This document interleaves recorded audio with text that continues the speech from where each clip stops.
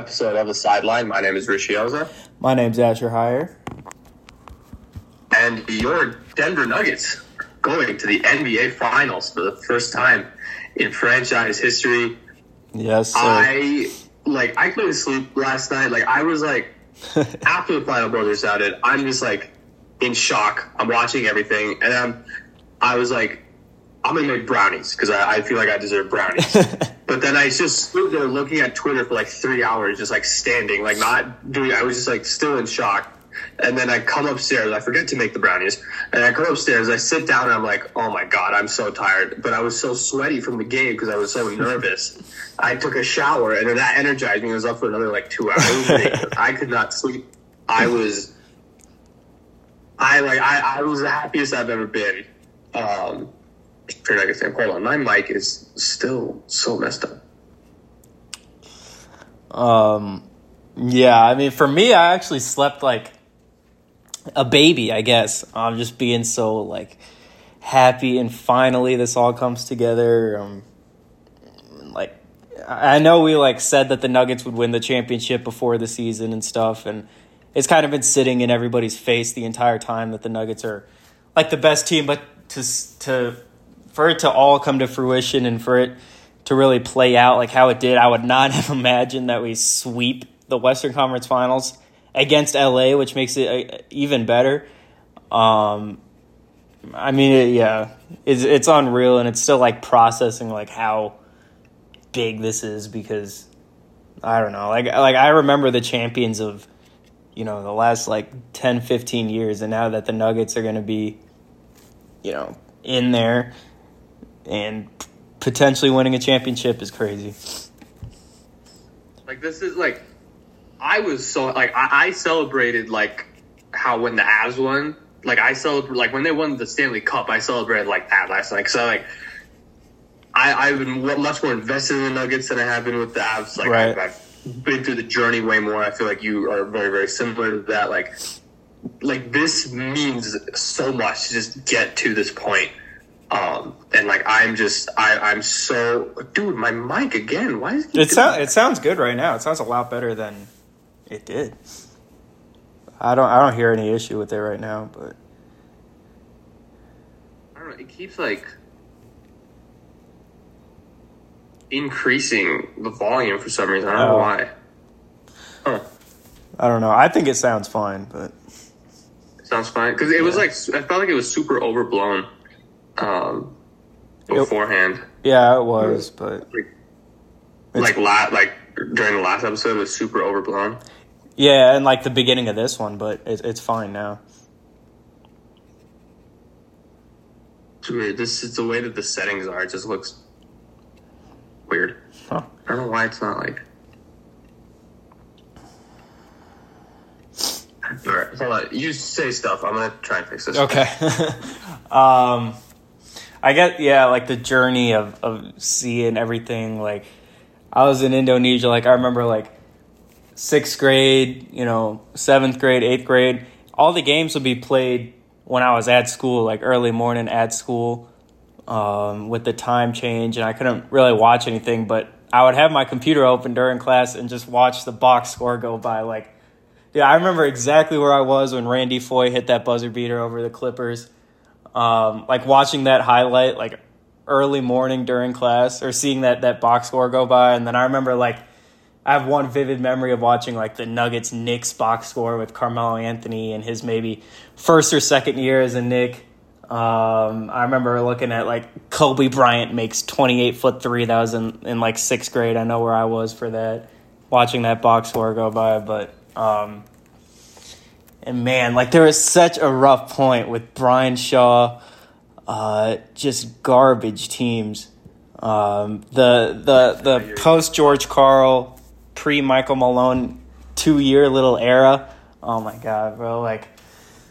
Axel Tupain, bro. Who else? Anthony Randolph. That was kind of with George Karl, but bro, they're just Hamilton, dude. Yeah, I mean J.J. Hickson. Oh my God, there's so many just random players that like stick out into my mind and that are just playing overseas now, and to have this good of a team now is crazy because everyone on this team is a legitimate NBA player. Yeah, I mean, even like the last 2 seasons, Denver's playoff roster was not good. Like their playoff roster did not have playoff players, and they didn't have NBA players on it. Like, I don't mean any disrespect to Marcus Howard and Facu Campazzo and Shaq Harrison and then Will Barton, but like right now, those guys aren't playing in the playoffs. Like, yeah, technically Shaq Harrison was on the Lakers, but he didn't play, and like I've sneezed. Okay, went away. But technically, those guys are on rosters. But Marcus Howard, EuroLeague. Campazzo, EuroLeague. Will Barton got bought out after he got traded, and was barely getting minutes on a team that didn't make the playoffs and lost their play-in game. Like, these are players who Denver was expected to win with, and now you look at how the team is reshaped. One in part to really, really good health, another in part to just being better and just being shaped around better with guys like Bruce Brown, KCP, and drafting with Christian Brown and like it's just formed so perfectly for them to be at this point. And it's just so surreal. Like, it just like doesn't, like, I look around the room and I have like Nuggets memorabilia in my room, and I'm like, I got this at like a game against the Spurs in 2016. Yeah. And like where there were like 10,000 fans in the stadium, and half of them were Spurs fans, and then the other 10,000 seats were empty. And it was like what Jokic said in the press conference last night. He's like, I remember you could hear the ball bouncing, and there was no one there. Now they sell it out every other night. To see like the journey that they got to this point, it's just ridiculous. Like, it's just insane. It's insane to think that they're actually at this point. I think my first Nuggets game that I went to, like, because I moved here in the summer of 2015. I'm looking at the roster right now. I like, there's one vivid memory of me going to my first Nuggets game. I think it was like Jameer Nelson made like back-to-back threes. And the crowd was like going crazy or whatever. But that's like Jameer Nelson. I mean, he like, oh my God, a really old Jameer Nelson. I'm looking at this roster, this 15-16 roster with, Jakar Sampson, Eric Green, DJ Augustine. Oh my God, I forgot DJ Augustine was on this team. Joffrey Laverne, Sean Kilpatrick, I don't even remember. I never heard of the Nets. I didn't know he was a Nugget. 8 games, I guess. Mike Miller, Kostas, however you pronounce his last name, Papa Nicolau. Dude, Eric Green. I honestly don't even remember him playing on the Nuggets. He played 43 games. But yeah, to see this turn into... But, like, this was the core, too, because it had Jokic. It had, Gary Harris, who's part of the core, and Will Barton. Like, these were the building blocks, and to see, like, all these players kind of stay with their team. I know, like, Gary Harris and Barton left before this year, but, like, still, they were here for a lot of the success. And then drafting Jamal the next year, and then Porter the next year. Just beautiful drafting. Yeah, it's like exactly what you could have hoped for when you were looking at how to build a championship team through the draft. And you did it perfectly. You got culture guys, you got good role players, you got a star. Like, you did everything possible to build it properly. And I saw before I saw a tweet either last night or this morning, and it was about how Denver, like, the best case scenario would be kind of like the prime Spurs, like the dynasty Spurs, where Jokic would be like Tim Duncan, Jamal Murray is like Tony Parker, Michael Porter Jr., Gary Harris, if health willing, would have been able to stay. They would have been the Kawhi Leonard, Manu Ginobili type of players, and that would have been where you go from. But for them to actually like have a chance at doing that now after being healthy, like, you look at how they just absolutely ran through the Western Conference, and you look at the future of the Western Conference, there's nobody who can really, like, match up with Denver in terms of future success. Like, in terms of, that they're going to have future success. Like, Memphis, you don't know what's going to happen. Like, you don't know what's going to go on next year with Memphis because of the Ja Morant situation. You don't know what's going to go on health-wise with Zion. You don't know what's going to happen in Golden State. You don't know what's going to happen in LA. Like, there's, like, a couple teams that are going to be good. It's, like, Sacramento and Denver. Like, that's it. Those are the only two teams that you're going to be confident going into next year that are going to have a chance at truly, truly competing, which is insane. And Phoenix, I guess, for next year. But, like, outside of those three teams, like, there's not a lot of competition against Denver. So, like, they could have a Spurs run if everything goes right. Everything goes right. And I genuinely think, like, other than injuries, I don't know how it could really go wrong because, like, everyone in the starting five is entering their prime. Like, they're in the very beginning of their prime. It's like the perfect age. Jamal, 26, Jokic, 28, Gordon, 28, 29, Porter, 24. Like, all these guys are in the beginning. Gordon's like 26. Gordon's young. 26? All right. I think Denver got him when he was 24, I'm pretty sure. Like, he's in his, like, 7th or 8th season, and he's only 26. Yeah, he's 20. He's 27. That's crazy. I thought he was, like, 29.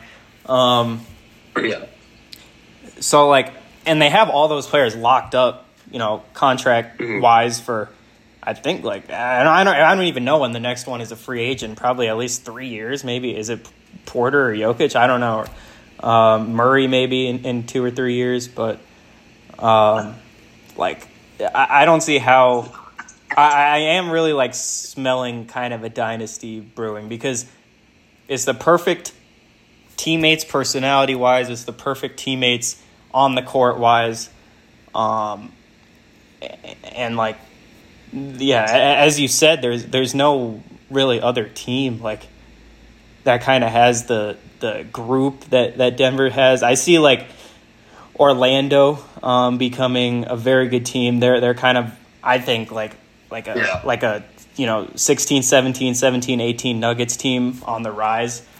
I really like that team, and they got some, like, serious players. I love Orlando. Yeah. I absolutely love Orlando. Their future is so bright. I mean, you can look at Sacramento, I guess, but I still don't think there's enough, like, talent. Even if Fox becomes great, like, even better, and Sabonis, I feel like this is kind of Sabonis' ceiling with his inability to kind of shoot and stuff. But like, the Nuggets are like the only team in this perfect situation right now, like what Golden State was 6 years ago. Yeah. 7, 8 years ago. But anyways, I think we can get into, like, the series and game 4, how the Nuggets kind of swept them.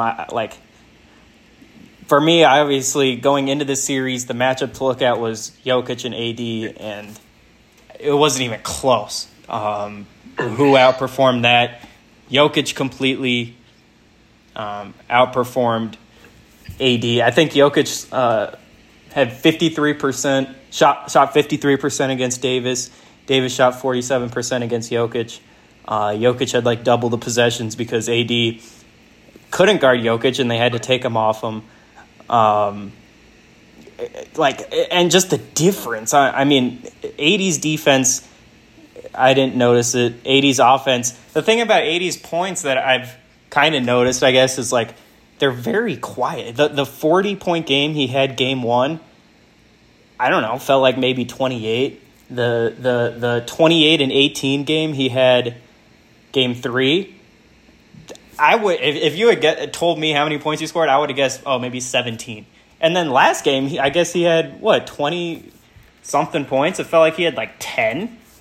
Even if that. Like, they showed his stat line at the end of game 3, and I was like, he had 28 and 18. Like, that's a ridiculously good stat line, and I didn't notice him out there at all. No, it was ridiculous. The way he, like, scores his points is just so unimpactful. First off, he's not going to make any threes. Basically, he gets all his points at the free throw line. It's not any of these, like, momentum swinging kind of big baskets. They're more just, like, just random, like, fouls that just, and he doesn't go on, like, a big 8-0 personal run. It's just like he'll score, like, 6 points a quarter, and boom, there you go, 24 points. So yeah, I don't know. Yeah, but his series was so weird because like he obviously had to put so much effort in defensively because like he was guarding Jokic a majority of the time, even though it did switch off of him. Like he still was on Jokic 1-on-1 for a decent portion of the series. Like he had to put in so much effort. Like he had to try more defensively than he did offensively, I think, which one sucks for the Lakers because they needed him to be great offensively in the series if they wanted to have a chance. And two, it's great for Nuggets because it just takes him completely out of the game offensively. Like, he was gassed at the end of every single game. He had no legs. He couldn't get up the court. Which makes, like, no sense looking at him. He's, like, the oldest 30-year-old I've ever seen, or 29-year-old, whatever he is. Yeah. I really think that if the Lakers in this offseason, like, they have a ton of decisions to make. Like, what are you going to do with Hachimura? What are you going to do with Reeves? What are you going to do with D'Lo? But I think one of the more glaring things is you got to go get another center because you have to. Anthony Davis in the playoffs won't be able to hold up playing the five. Like, it's just throughout this stretch, it's very clear that he, you know, like, he can do it and he'll play good and he'll play well. Like, he didn't play bad in this series. It's like, he was still very impactful and he still was an incredible defender. But like Anthony Davis as a power forward plays more perimeter. He plays a lot more perimeter on defense. Like he just has more of an impact playing the four. And with Russell Westbrook, he was forced to play the five. And I think now they kind of know the direction of what to do with that. So if they go get another center, I think we'll start to see what we saw, you know, the previous years that he was in the playoffs when he was performing at an all-time high level. But this year, he playing the five, going up against Jokic, going up against Draymond, and having to be so involved defensively, it was not a good look. It was not a good look at all. Absolutely not. And like, I don't know if it's necessarily like, I guess it's a hot take, but I don't see why like they would just like run it back like this. Like I feel like now is like kind of the time. Like this team is on the verge of blowing it up, and I think that's what they should do. I think they should trade Anthony Davis for younger players. Because first off, all right, if you trade for Kyrie, you're not winning anything. First, he's Kyrie Irving. Nobody likes him, and he's not a winning basketball player. And you're not beating the Nuggets for the next 4 or 5 years, and LeBron will be retired by then. If he might even be retired by next year. Anthony Davis is not getting younger. He's getting much older, and every year really seems like it's like adding 3 years onto his body. He's going to get more hurt. You know, it's just what it is with AD. He always gets hurt. And then outside of that, like you said, Reeves, they're going to have to do a lot to try to bring him back, and he's really their only young player that's, like, decent. Yeah. I mean, Rui is a good player, but, you know, whatever. It's not like he's... You can't build around him. Yeah, exactly. It's not like he's going to be like an all-NBA player, I don't think. But no.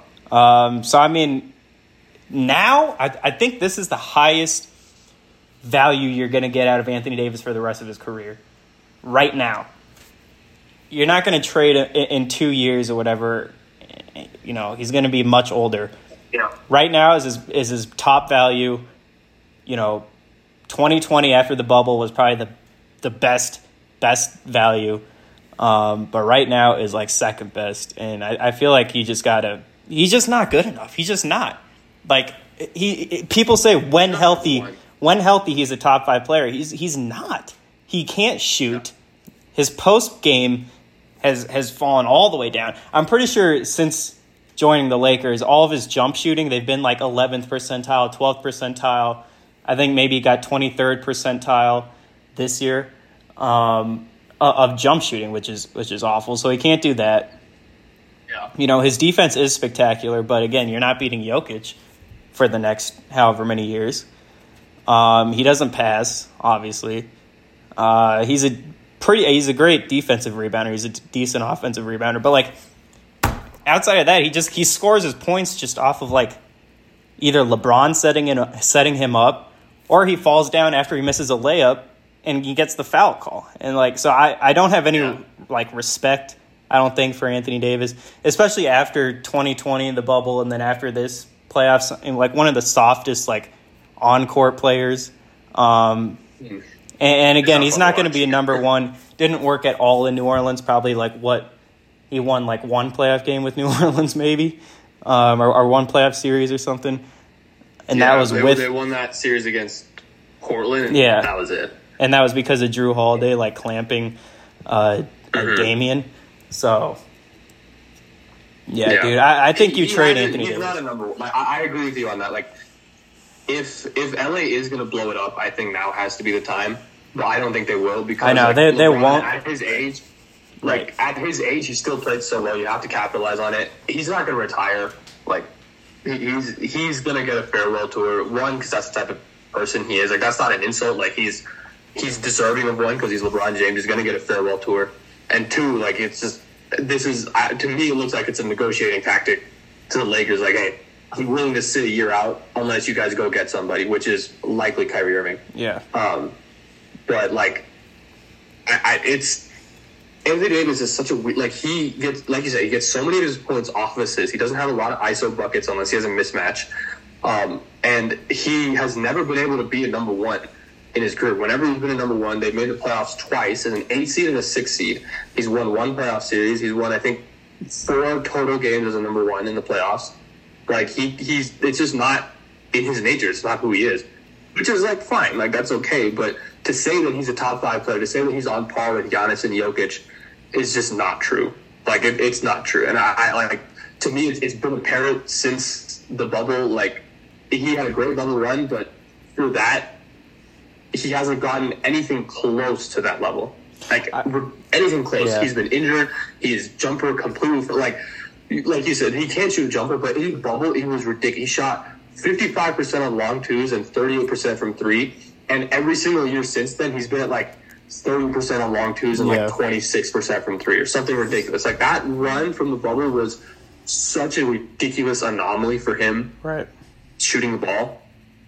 And you need to be able to do that as a number one option in the NBA. You just have to. I will. If he can't get back that level, I will give him credit for the first 2 series. He was definitely the best player on the Lakers. And honestly, like a top, people are saying he was like, it was Booker, Jokic, Butler, and AD had the best first 2 rounds.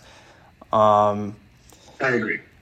But, that's against Memphis, no Steven Adams, against the Golden State. Their tallest player is like 6'8". I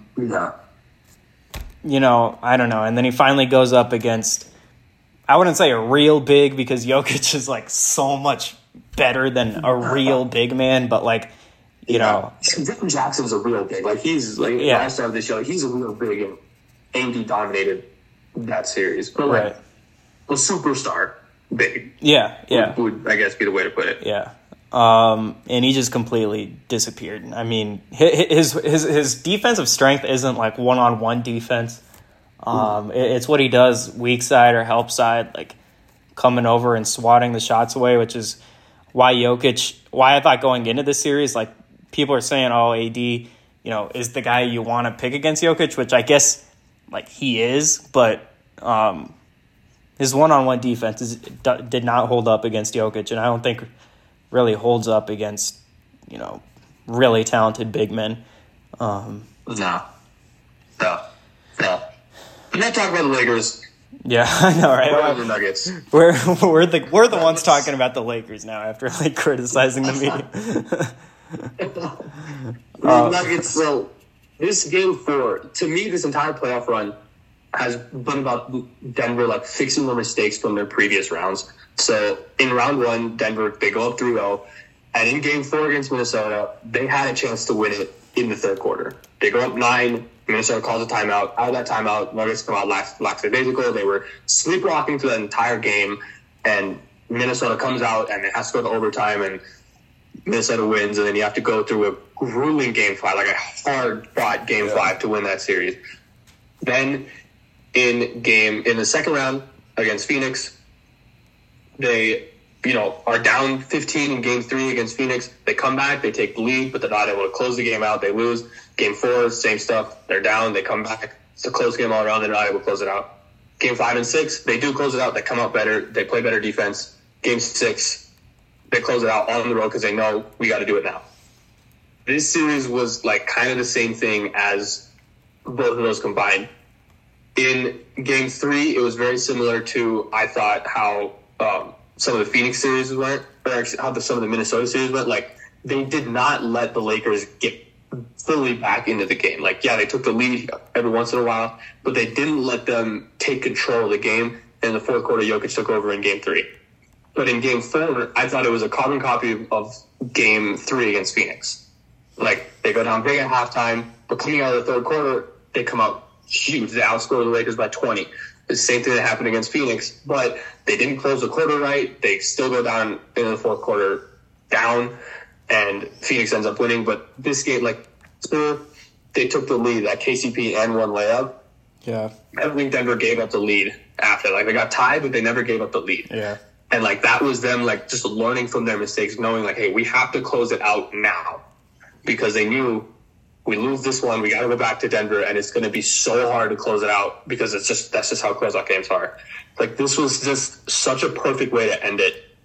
And, like, I was sweating bullets. Like, that was so hard to, like, stay calm. I don't know how the players do it. Yeah. Like, it's just ridiculous. I crumble under the pressure every time. Yeah, and, like, that late game, I'm so confident in the Nuggets now. They've always been a good clutch team with Jokic throughout his career.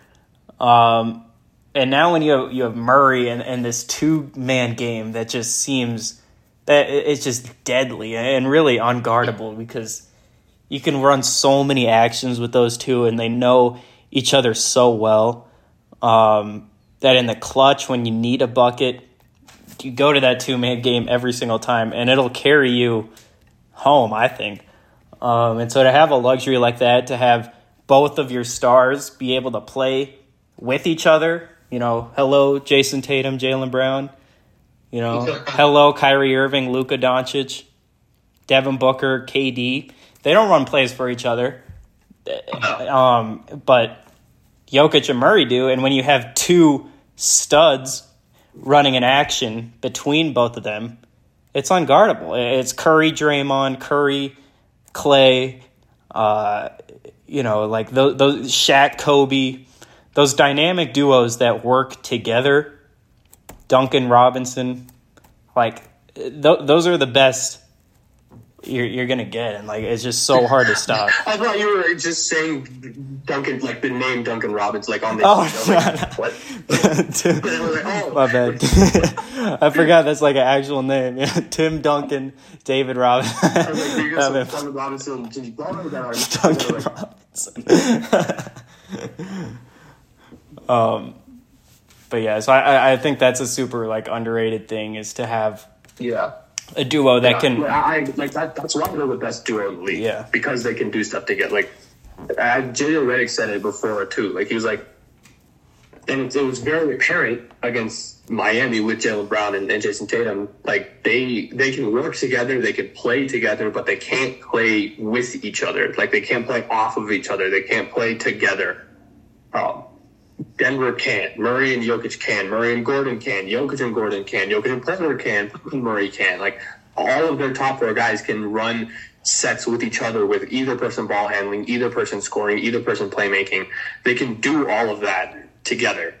And that's just such an underrated aspect that they have. Like, it's so, like, watching other teams play, like, you don't really realize how lucky Denver is to have that until you watch other teams play. Yeah. Like it's not just necessarily like big man and guard. Like, yeah, that's how the prototype works, and Denver's lucky that they have that.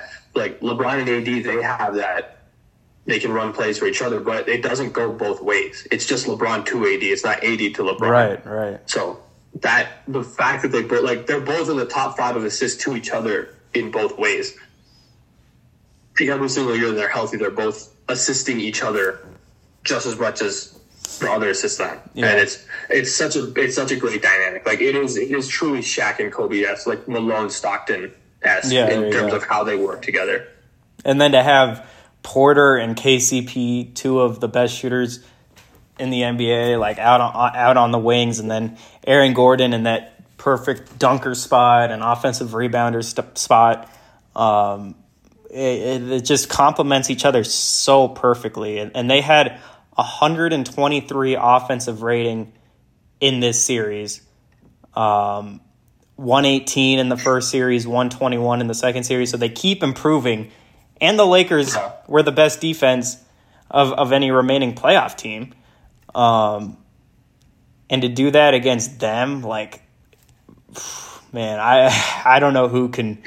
I mean, there's no team. I don't think that's. I think the Nuggets are going to win the championship, and like, nothing about Miami, like their run right now, makes any sense. Like they're not. This is not the same team that was playing in the regular season. Like they're shooting way better, they're defending, but like they're doing everything at a higher clip than they were in the regular season. It doesn't make any sense. So like you have to take those matchups with a grain of salt. But just looking at it at face value, Miami cannot guard Jokic. Like that is the thing. Like Coach Spoelstra is incredible. He is phenomenal. He's the best coach in the league right now. But I don't know how you can scheme Jokic. If Anthony Davis was the roamer, could not stop Jokic. Right. Bam Adebayo is not going to be able. He doesn't have the size to be that effective as a roamer. They don't have the size to put on Jokic to make Adebayo the roamer. And Bam's too small to guard him in the post. Like, it's just looking at it, it doesn't make sense how they're going to be able to stop him. If I was Miami, I would just double every time, like make him a passer. You cannot let him go one-on-one against Bam. But like with the way that Jamal Murray is playing, you double him. If you rotate, you can't rotate off of him. You can't let Jokic be open. You double off of Gordon, someone else is going to cut. He's wide open. You don't have the size to help off of him. Porter's going to be open in the corner. He's shooting great from 3 in the playoffs. KCP's been one of the best role players in the NBA. Like, how do you guard that offense if you're Miami? I don't know. Like, I don't understand how they're going to be able to do it. Yeah, Adebayo's like defensive value, I think, comes on the perimeter with his like switchability. So, I mean, that could be a factor in this series, I guess. If Bam is on Jamal, that's not like a guaranteed bucket. Like, Jamal did cook AD a little bit on the switches. But I think Bam will play better perimeter defense. And then, like, their zone that they run, they'll go, like first quarter they'll run man, second quarter zone, and then man in the zone.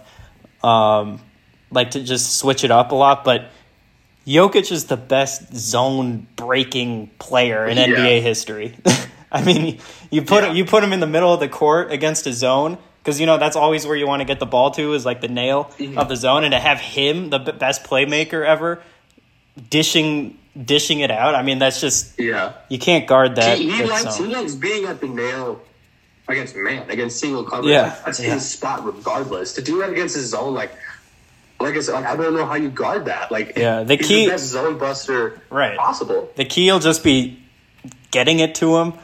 Like, I feel like Miami's got to try to deny it so much when he comes up on the nail and try to deny that pass. But I don't know. I mean, they'll throw some crazy stuff, because Spoelstra, like, because I remember him saying, you know, in the regular season stuff, he still has no answer for Jokic. But once he gets like a week off and thinks about it, he'll definitely throw some crazy coverages out there. But I think Jokic is, just too good of a player, and he'll be ready for it. So, but I'm like, I'm excited. Like, 9 days without watching the Nuggets is going to be annoying. I know. And if Boston doesn't extend the series tonight, it's going to be 9 days without basketball, or without NBA basketball in general, which is even more annoying. But yeah, I just like. And I think Denver defensively, they match up pretty good against Miami too. Like, right, yeah. They don't that's an underrated part about Denver. They're huge. Their starting lineup is huge. You have 3 guys who are 6'9" and taller. Like, they rebound everything. Michael Porter Jr.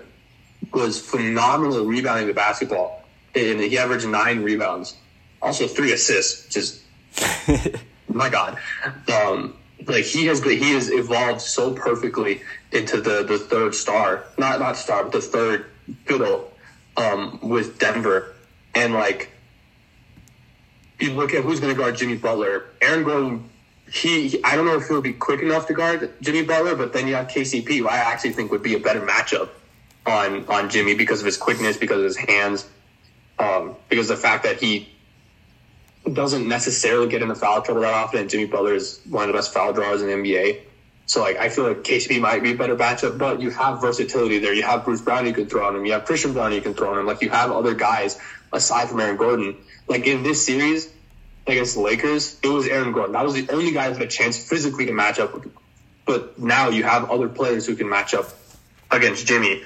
And Like it's just going to come down to if Miami's going to shoot like this again. Like, and I feel like a Lakers fan saying like, oh, they're not going to shoot like that again. Okay, well they have through 3 series, they have shot like this, so you have to expect that they're going to shoot something like that. But like, it's going to be tough. This isn't going to be an easy series like at all. Yeah. I'm terrified of what Spoelstra is going to cook up defensively. I agree. I think like Murray could be due for a big series again because he doesn't have to face Nickeil Alexander-Walker, Josh Okogie, Dennis Schroeder, Jared Vanderbilt. Like the Heat don't really, unless they put Jimmy Butler on him, they don't have that like long pesky defender that can try to bother Murray even though he hasn't been bothered at all. Like Murray again, I'll be honest, I don't know how Gabe Vincent's defense is at all, but he's like 6'1" and doesn't seem. It'll be Caleb Martin. I'm like that's who it's gonna be. Okay. Like, he's just watching the previous games, which is once again you have to take those with a grain of salt. One, because Miami's just a different team, but two, like the rotation Denver was playing in those games is hilarious. Like Bones was playing a ton of minutes in those seasons, and that was a big part of the reason they won that first game. And Vlaco started one of the games, and he came off the bench and had 15 points in the other. Like it was weird, but Caleb Martin was the guy on Murray, at least in the first game. Okay. And I would play Jimmy off the ball. I know Kyle Lowry has played amazing defense. He's got like the most blocks on their team in the playoffs, and he takes those charges and he just gets up into you and stuff. So he's annoying, but he comes off the bench. So I don't know how much they'll really be. Murray and Lowry will be matched up with each other until maybe the end of the game, where if Lowry's playing well, they'll just ride with him to the end. But I don't know. I'm feeling pretty confident, very confident with the series. Miami's strength. Hold on. Do you want to just like restart? Yeah. Because it's only a minute. Yeah. Just start a new one. Okay. Recording stopped. Okay. Well, I'll send the link in a minute. All right.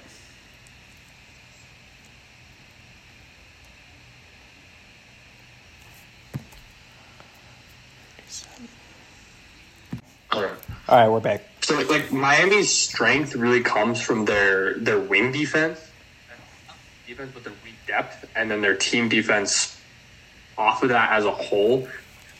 So that could be an issue for Denver, but they're not a big team regardless. Like, Cody Zeller's their biggest guy, and he's not going to be able to really make too much of an impact on Jokic or with the bench lineup. He's not like a truly physical player.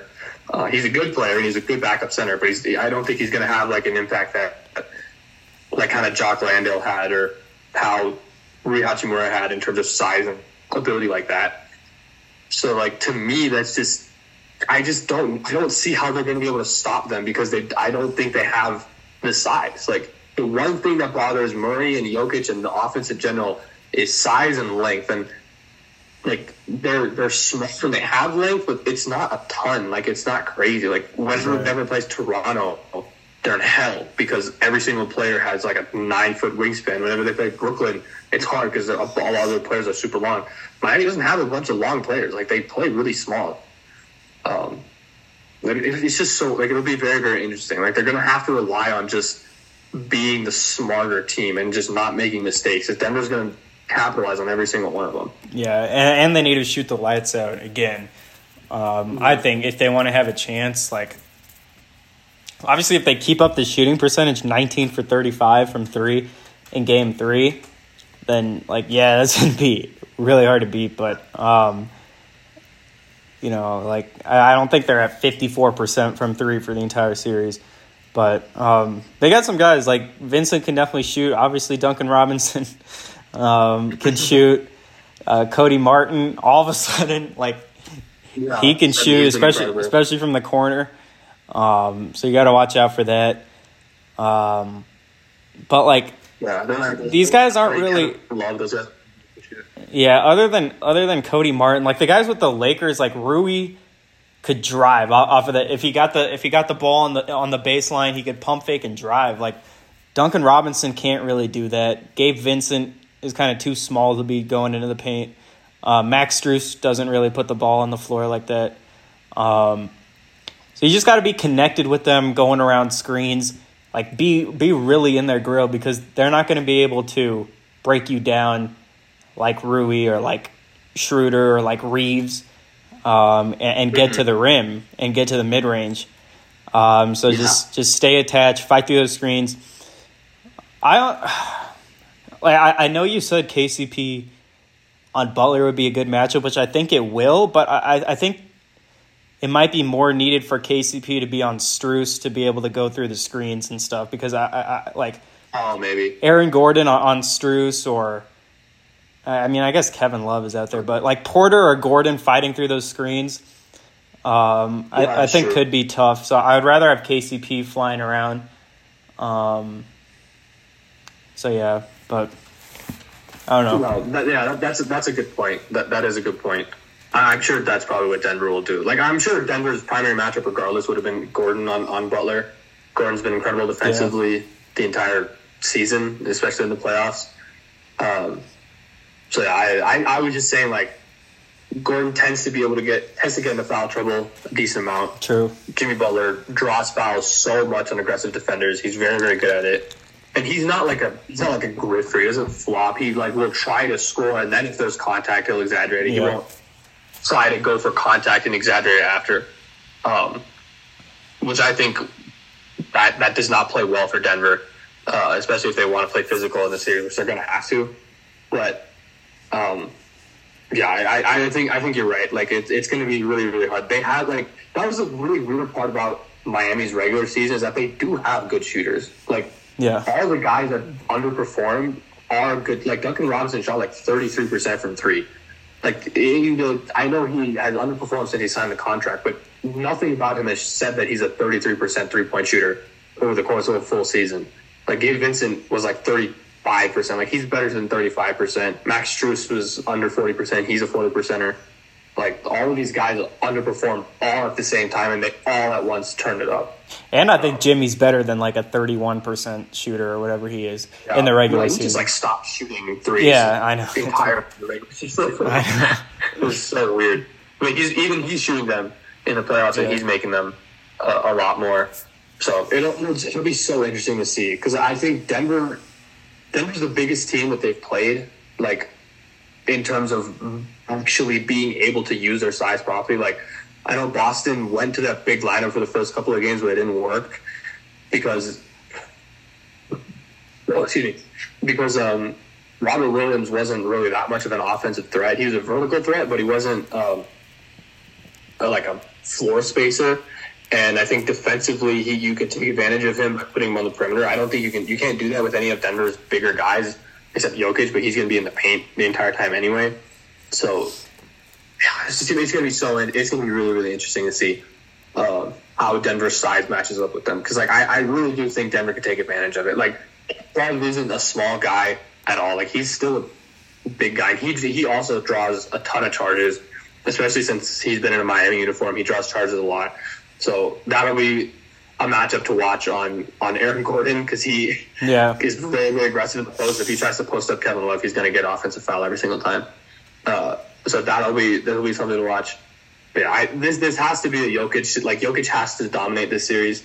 If he doesn't, something's wrong. Like he's missing a lot of shots. I think this could potentially be a big Michael Porter Jr. series. They're going to force him to put the ball on the deck, but he has been able to do that so far in the playoffs. Like he hasn't turned the ball over at all, essentially, in the playoffs. So I'm confident with him putting the ball on deck and just rising up over smaller guys for mid-range jumpers. Jamal is going to have to be able to not make mistakes off the ball defensively. Like, there's so many different things that go into it, but I think Denver, once again, I say this, Denver's talent gap should be able to win them the series. But Boston's talent gap should have been able to do that. Milwaukee's talent gap should have been able to do that. So I don't know what to do about that. I don't know how to analyze that team. They just make no sense. Yeah. No, they're definitely believing. Jimmy Butler has them believing. They're all very confident right now in shooting the ball, which confidence is pretty much everything when you're a good shooter. So I think Denver is just so much better than Giannis, like, come on, bro. Giannis is just so brutal in the fourth quarter. He cannot score. And to have Jokic there, and then obviously Boston, man. And I realize they're talented. That's like the big thing. Like, yeah. All the teams they've played are bad in the clutch. Like, they're bad clutch teams. Denver's been the best clutch team in the league, and Miami has been the second best clutch team. So expect a lot of close games. Yeah. Keep going. I mean, just if you want to talk about Boston a little bit, I mean, Joe Mazzulla, man, he's terrible. And none of the players like believe in Mazzulla at all. He's lost all confidence in him, and it kind of stinks that he for the Celtics that he signed a contract extension.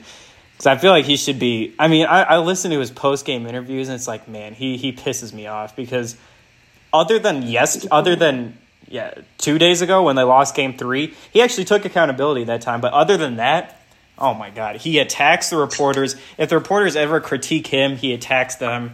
He always cuts off reporters during middle of questions. He'll blame everyone else except for him, and he's just not. The way he talks, I don't like it. It's very like condescending or whatever, and doesn't. I would not want to play for that guy because he just doesn't seem like a cool person. I don't know what the rules were because they didn't technically fire Udoka until I don't even think they ever did fire him. I just think they like quietly let him walk away from the team and suspended him. So like I don't know if they could have hired another outside coach or like poached someone from another team.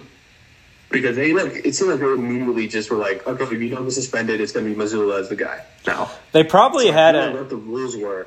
Yeah, I don't know how the whole Will Hardy thing went down. Like when he signed with Utah compared to when Mazzulla got hired.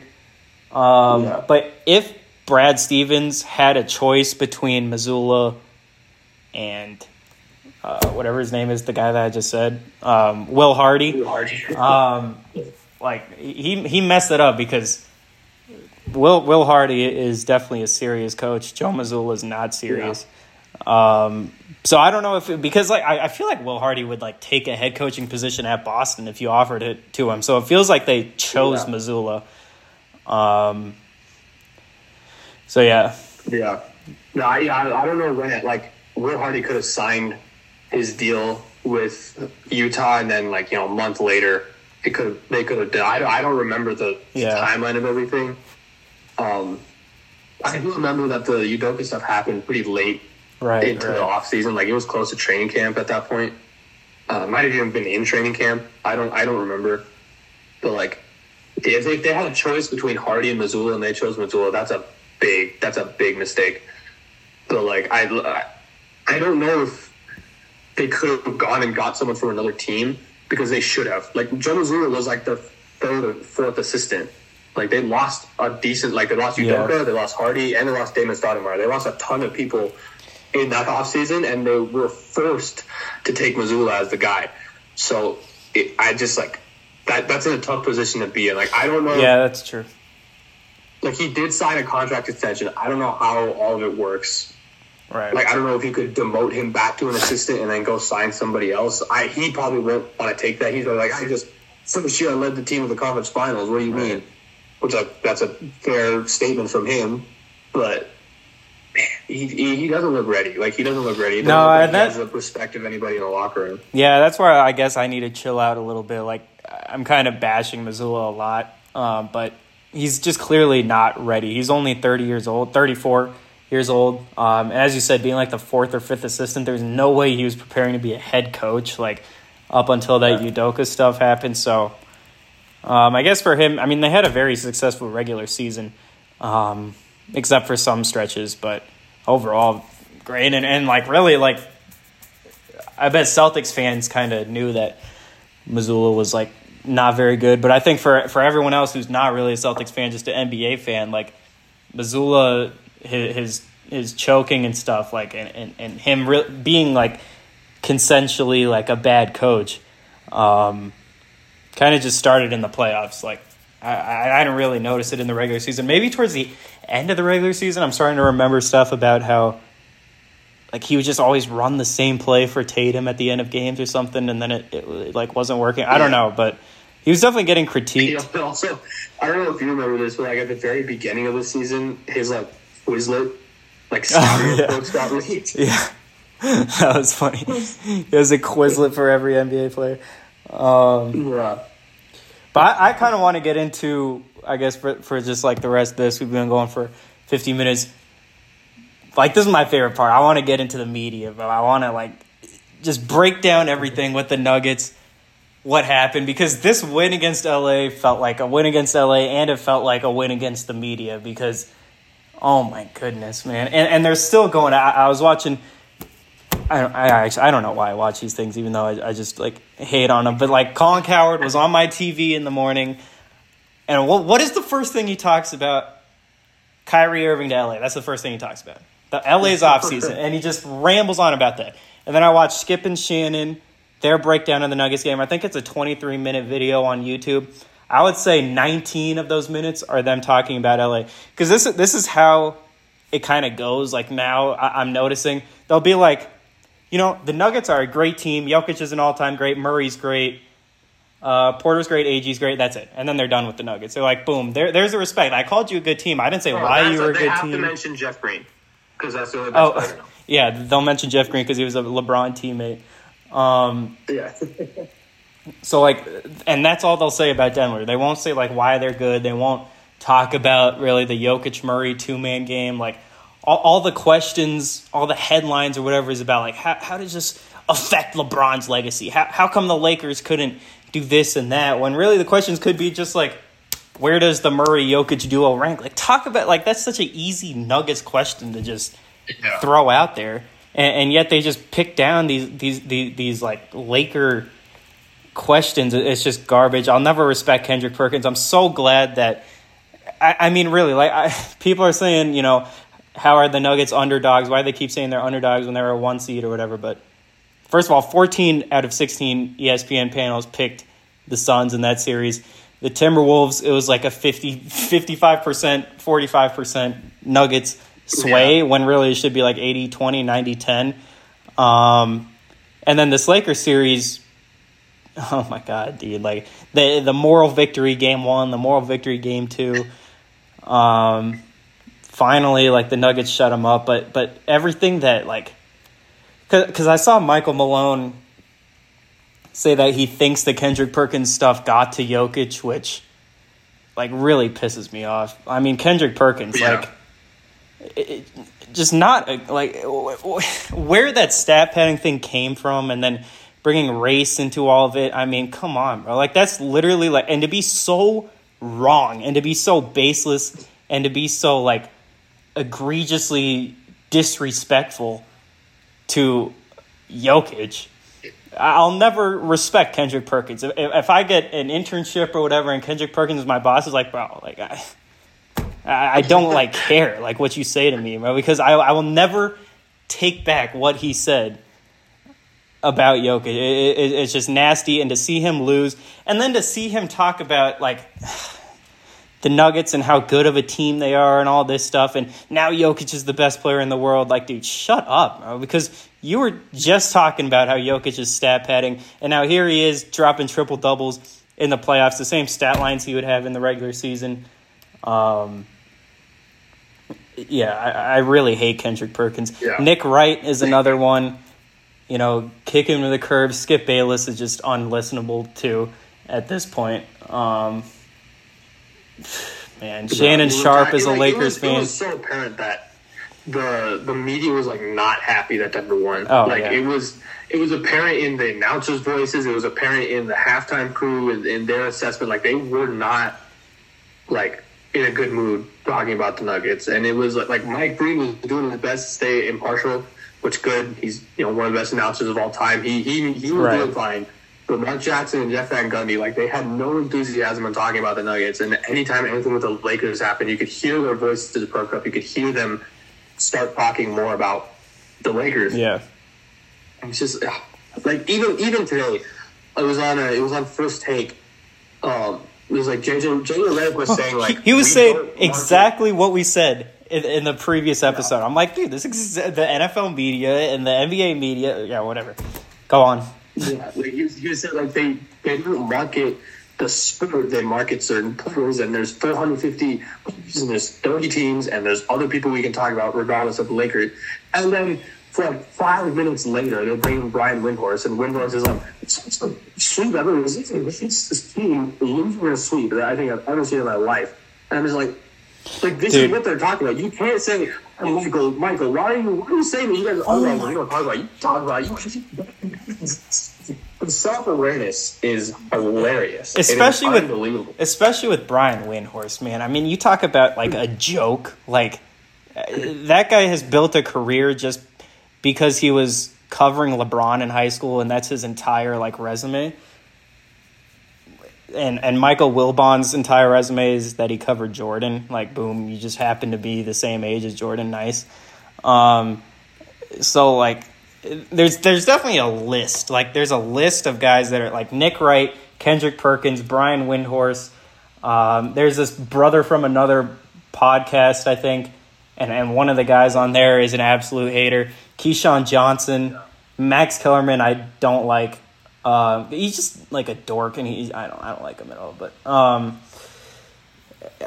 don't know who else. But Stephen A. Smith, he's a joke, of course. But Brian Windhorst, man, he oh my God, he's talking about all this respect stuff. He's like, how are the Nuggets disrespected when Jamal Murray has a max contract? That is not just because the Nuggets front office respects Jamal Murray. That does not mean he's respected in the like. What does that have anything to do with anything?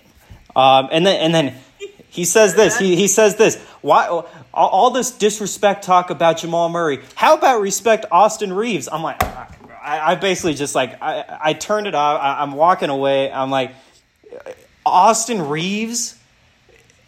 Like Bleacher Report posted this thing about how Austin Reeves turned into a meme. Like, bro, Austin Reeves gets posted for the weirdest like stuff. Same as Caruso, he gets the white Laker treatment. You know, anything that happens with Austin Reeves, they post. And then, first of all, there you go. There's the respect. And he's down 0-3, so like, why are you focusing on Austin Reeves? And he's averaging like 22, and Murray's averaging 35 on 50, 40, 90.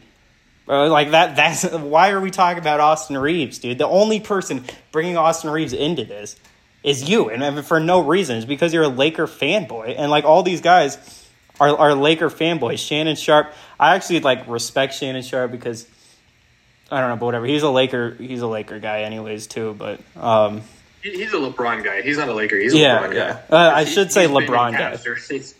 Windhorst is a LeBron guy. Yeah. I mean, Michael Wilbon is absolutely terrible. Jalen Rose, not a pleasure. Richard Jefferson, whatever. He'll have some decent takes, but then he's also kind of dorky and like, I don't know. He'll talk about the Lakers a ton too, and it's like, bro, like JJ Redick, the host of the Brother with a Mother podcast, that guy's actually good. But the guy he brought on, I looked at his Twitter page, and he's like a lawyer, like in DC, that like a politics guy. I'm like, what? Why is this guy talking about basketball? But Jay Williams, shout out to him. He actually knows basketball. But yeah, Keyshawn Johnson, man, absolute. You see, Keyshawn Johnson said that his hate on Jokic was a bit. It's not. It's not. That's just backtracking. Exactly. You're just like, oh my God, it's ridiculous. And like Dave McMenamin, I think that's how you pronounce his name. He's talk about another Lakers fanboy. Yeah. Yeah, and he was like, on the podcast, like, we're going to get to conference finals and lose to Denver. Like, dude, like what? Yeah, the one seed playing 7 seed. Yes, it's possible they might lose to Denver. What? The way that they just like use your shit, man, please. There's like an attitude like in their voice whenever they talk about Denver, which is just like not necessary at all. Colin Cowherd did say that Jokic is like, the best player in the league, which we've known that since 2021. I think that's been our like thing. Like for the past 3 years, I think Jokic has been the best player in the NBA.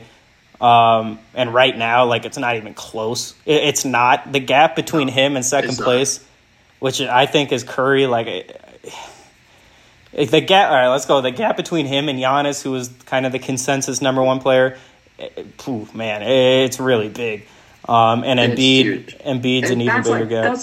People were saying that, like, Well, Giannis and Jokic are both 10s on offense. But Giannis is a 10 on defense. There's a Jokic is Richard like a Jefferson take Giannis right there. is not a 10 on offense.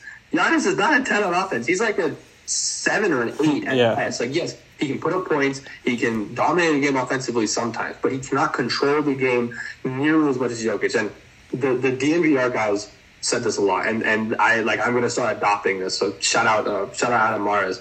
But like they were saying, like, you watch Jokic one game, you're not going to get it. You watch him, once a week, once a month, every time they're on national television, you're not going to get it. You won't understand. You watch him every single game throughout the course of the postseason, every single game throughout the course of the regular season. Then you'll understand like what he does and what he like everything that he does has a method. There's everything he does is planned out. Everything he does is up to him, and he controls the game at his pace every single time. And people just do not understand that because they don't talk about them, they don't watch them, they don't put them on the national TV. Like, you will understand until you watch them every single game. And I'm so glad that people are starting to see it because at least now people are like backtracking on their opinions. Like, they're saying like, yes, he's very good. Yes, he's best in the world now. We've been on that train for 3 years. I have a video on this channel of me saying that he's the best in the world after he won his MVP. Like, I said he had been playing like the best in the world since Game 7 against Utah. Yeah. Like, yeah. I have proof that I have said that. And we've both been on that train for since that point. Well, it keeps... But now, finally, because people are watching them and they understand, like, oh, wow, you need help to win. It keeps, It's so pleasurable to see the 180. The consensus and the media, they're always, like, 2 years behind, I think. Maybe even 3 years behind. Because, like, it started out with Jokic, Porzingis, and then it went Jokic, Towns. It went Jokic, AD, and I was saying Jokic is better than AD probably like 2019 before COVID. I remember saying that Jokic was better than AD, and then obviously so I guess they're 4 years late maybe now that I'm saying that. And then obviously it became Jokic is the best player in the world. That was about 2020, 2021. Now I think Jokic is the best offensive player ever, which I think will be what they say in about 5 years. And I think he's... I mean, like, once you look on this run that Jokic is on, if Denver's able to close this out and win a championship, this 3-year run, 2 straight MVPs, run for a 3rd straight, like, one of the greatest statistical playoff runs of all time, culminated with a championship and a finals MVP, that's one of the best 3-year stretches in NBA history. Yeah. Like, bar none. That is one of the best. Like, it goes like Hakeem going back-to-back with his MVPs and his championships. It's like Jordan's stretch in either one, like 96 to 99 or 90 to 93. Like, those stretches, LeBron with his 4 MVPs in 5 years, like, there were stretches where you looking like, wow, that's an all-time great peak.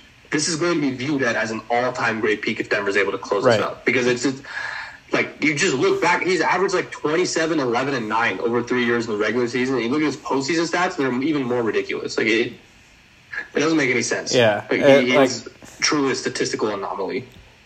I mean, there was a whole thing about him not winning 3 MVPs because he's not like an all-time great or whatever, but he is. He's better than Larry Bird. He's better than who's the other guy that won 3 in a row? I'm forgetting. But it's either Wilt or Bill Russell. All right, whatever. I mean, he's better than both, so who cares at that point, really? So, I mean, he is one of those guys. He is an all-time great. I think like a top, top 3. A ring of Finals MVP is going to create some incredibly uncomfortable conversations. I'm thinking like peak-wise, if this is his peak, it could even get better. Like, this is a definitely top 10 peak of all time. I want to say like top 3 peak of all time. And honestly, like it could be the best. I don't know. I mean, the best peak that I've watched. Like, I didn't watch LeBron when he was going, Kobe, MJ, obviously. Like, but from when I started watching basketball in 2017, this is the best peak that I've ever seen. Like, this is the best studio stretch I've ever seen. I mean, if you're looking at basic stats, like, it's not close because LeBron's peak. I mean, probably like 31, 8, and 8, I'll say is his peak. And Jokic, blows those stats out of the water, man. I mean, not even close. Obviously, Jordan, his counting numbers or per game numbers outside of scoring, like, doesn't add up to Jokic at all. So, like, if you're just looking at purely box score averages, like that's Jokic's like triple double averages is like the best you can get with the efficiency, because you can look at Westbrook. Oh, Westbrook averaged triple double. He's not talking about it like this. Well, look at his shooting splits, and that's why. His shooting splits, his usage rate, his record in the postseason. Yeah. Which, not like his fault. The team was not built to win, but that's part of it. But yeah, and like I think a Jokic ring and a Finals MVP, you're gonna start talking about him being better than Dirk. I think. Oh yeah, I think that's like, I don't think there's any, like, he has more MVPs, has a similar Finals run. He doesn't have an all-star or like a loaded team, or like if you ask all time who's better, Rick Carlisle or Michael Malone, people are gonna pick Rick Carlisle every single time. Like, you talk about all those other intangibles, Jokic is probably going to be better. Like, I'm thinking, this might be weird, I'm thinking, like, even potentially, like, Dwayne Wade. Like, Dwayne Wade's, like, I don't know where I would have him ranked. To me, he's the third best shooting guard, clearly, like, of all time. Like, it's MJ, Kobe, Wade, and then a huge gap between AI and Harden. Yeah. Or with AI and Harden. But as like a player all time, I think like top 20, probably like around there. He's probably going to be right. Like, he's going to be above a ton of people who are like, wait, hold on. Yeah, no, and then I'm thinking of like the best big men in history, like Hakeem, Kareem. I mean, right now Jokic is on a better track than Hakeem. Hakeem didn't win his first ring until 10 or 11 years in, I believe. Yeah. Obviously, Kareem's going to have that like scoring number that Jokic is not going to pass, and he's not going to get 6 rings or however many Kareem has. 6 rings. Just has, I think it's 5 MVPs. Yeah, that's ridiculous longevity. That's insane. Kareem, I think, is untouchable. I don't think he's going to be able to get to that level. But maybe second. I have Hakeem like way higher all time, and a lot of I have him like. Oh yeah, no, I love like Hakeem. 7. Yeah. Like, but so if he can get to Hakeem levels and get to top 10, that would be ridiculous. Yeah, but he's gonna have to get another, like, at least 2 more rings. No, that's why I brought up Hakeem, is because I think he's the second best center of all time, and like Kareem is first. So, I think he's better than Shaq. I think he's better than Dwight. Obviously, I don't know why I said his name, but I'm thinking of like best big man of this past era. He's the best big man since Kareem, probably. Or since Hakeem, I guess. I look at like David Robinson. Like, I think he's probably better than David Robinson. If with a ring and a championship, he's better than David Robinson. Shaq, he'd probably need to get 2 rings to probably pass Shaq.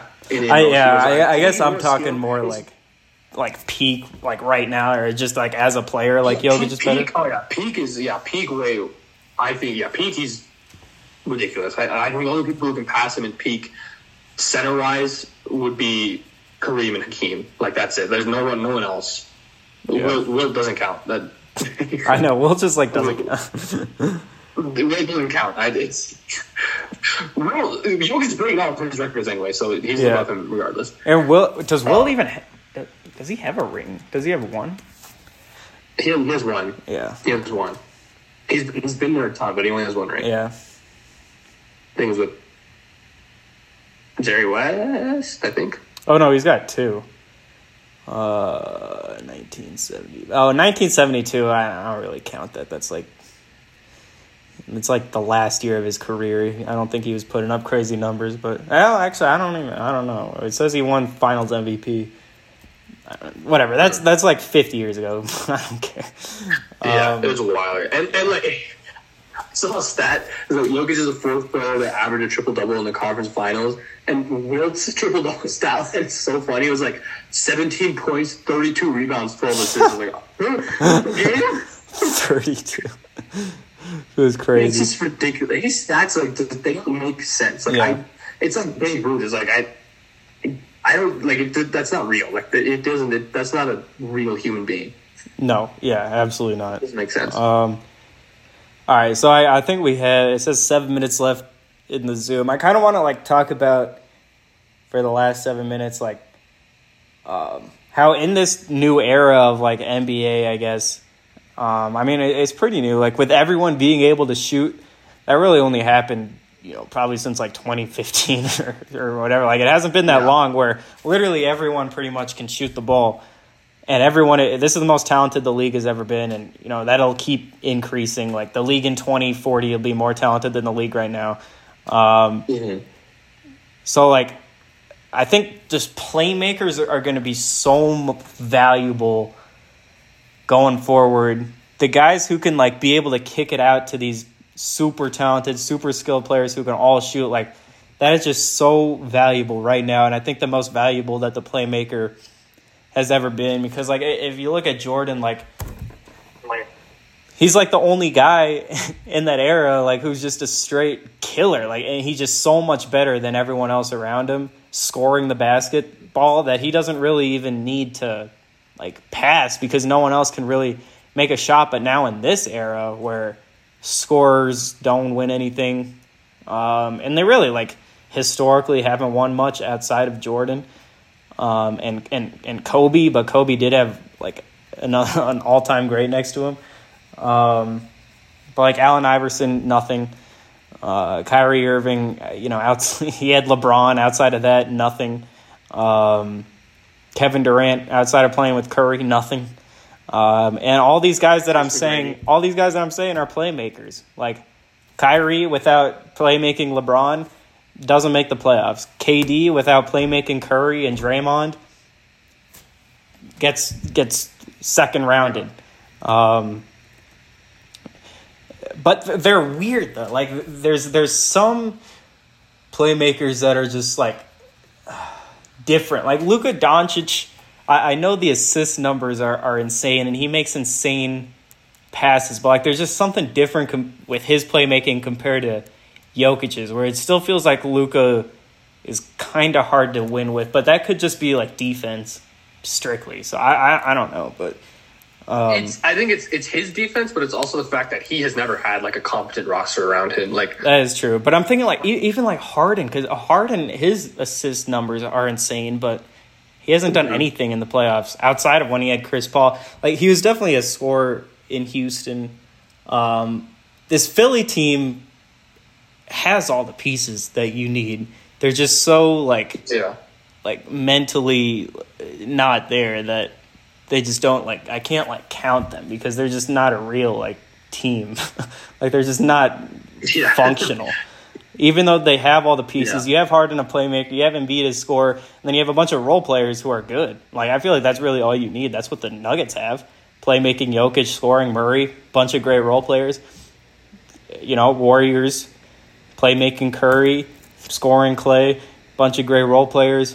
Boom, dynasty. Like, that's all you need. But Philly, James Harden and Embiid, I can't trust. So I don't know, but I think the guys who are able to pass. I feel like early 2000s, it was like you need to have, like, a big man. You need to have a strong big man 2-man game to win.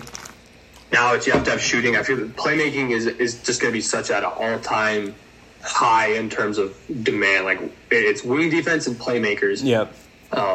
Denver, I think, was slightly ahead of the curve in terms of that. Going out, drafting Christian Brown, signing Bruce Brown, training for KCP. Like, they got the Bruce Brown, playmaker, wing defender, Christian Brown, KCP, wing defender, shooters, cutters. Like, they got all the pieces around them that you need. These great, like, this formula to win around LeBron has always been so simple. It's been get one or two really good scorers around him and then surround him with defenders and shooters, and that's all you need. So the fact that it's really happened, like, once or twice in his career that they've actually built that type of a roster around him is pretty crazy. Yeah. There's also, like, the shorter players are definitely getting phased out. Like, guys who are, like, 6'2" and under, well, man, I mean, there are not many of them at all. Kyle Lowry is, like, the only remaining guy playing, but that, and then what was I going to say? Oh, there's no, like, you have to have an NBA body now to play. Like, there's no more, like, 6'3" Kyle Korvers running around. Like, the sharpshooters now are, like, 6'7", like 6'6", 6'7". Huge. So yeah, like, being small is just like it sucks for the average person, but you have to have an insane body and an insane wingspan to at least get like playoff minutes. Yeah. I mean, look at Denver. Yeah. Everyone's huge. Right. KCP is like 6'4", 6'5" as a sharpshooter. Christian Brown is like 6'7". Michael Porter Jr. 6'10". Aaron Gordon's huge. Jamal Murray for a guard is pretty big. He's 6'4", 6'5". He's very versatile in the way he plays. Yeah, I agree. The league is getting bigger. It's getting better. It's getting more talented. Sucks for the average Joe. None of us are ever gonna have a shot at making it unless we're generational at something. Yeah. Well, it's gonna be fun. I'm so excited. I know. June 1st. We'll probably do, once this series wraps up, whoever wins, either if Boston makes the greatest comeback in basketball history, or Miami closes it out tonight, or whenever they do, we'll probably do a series preview. And we'll figure that one out. So it's gonna be it for me. Unless you got anything else? All good. Good episode. Thank you all for watching. Yep. Go Nuggets. Peace.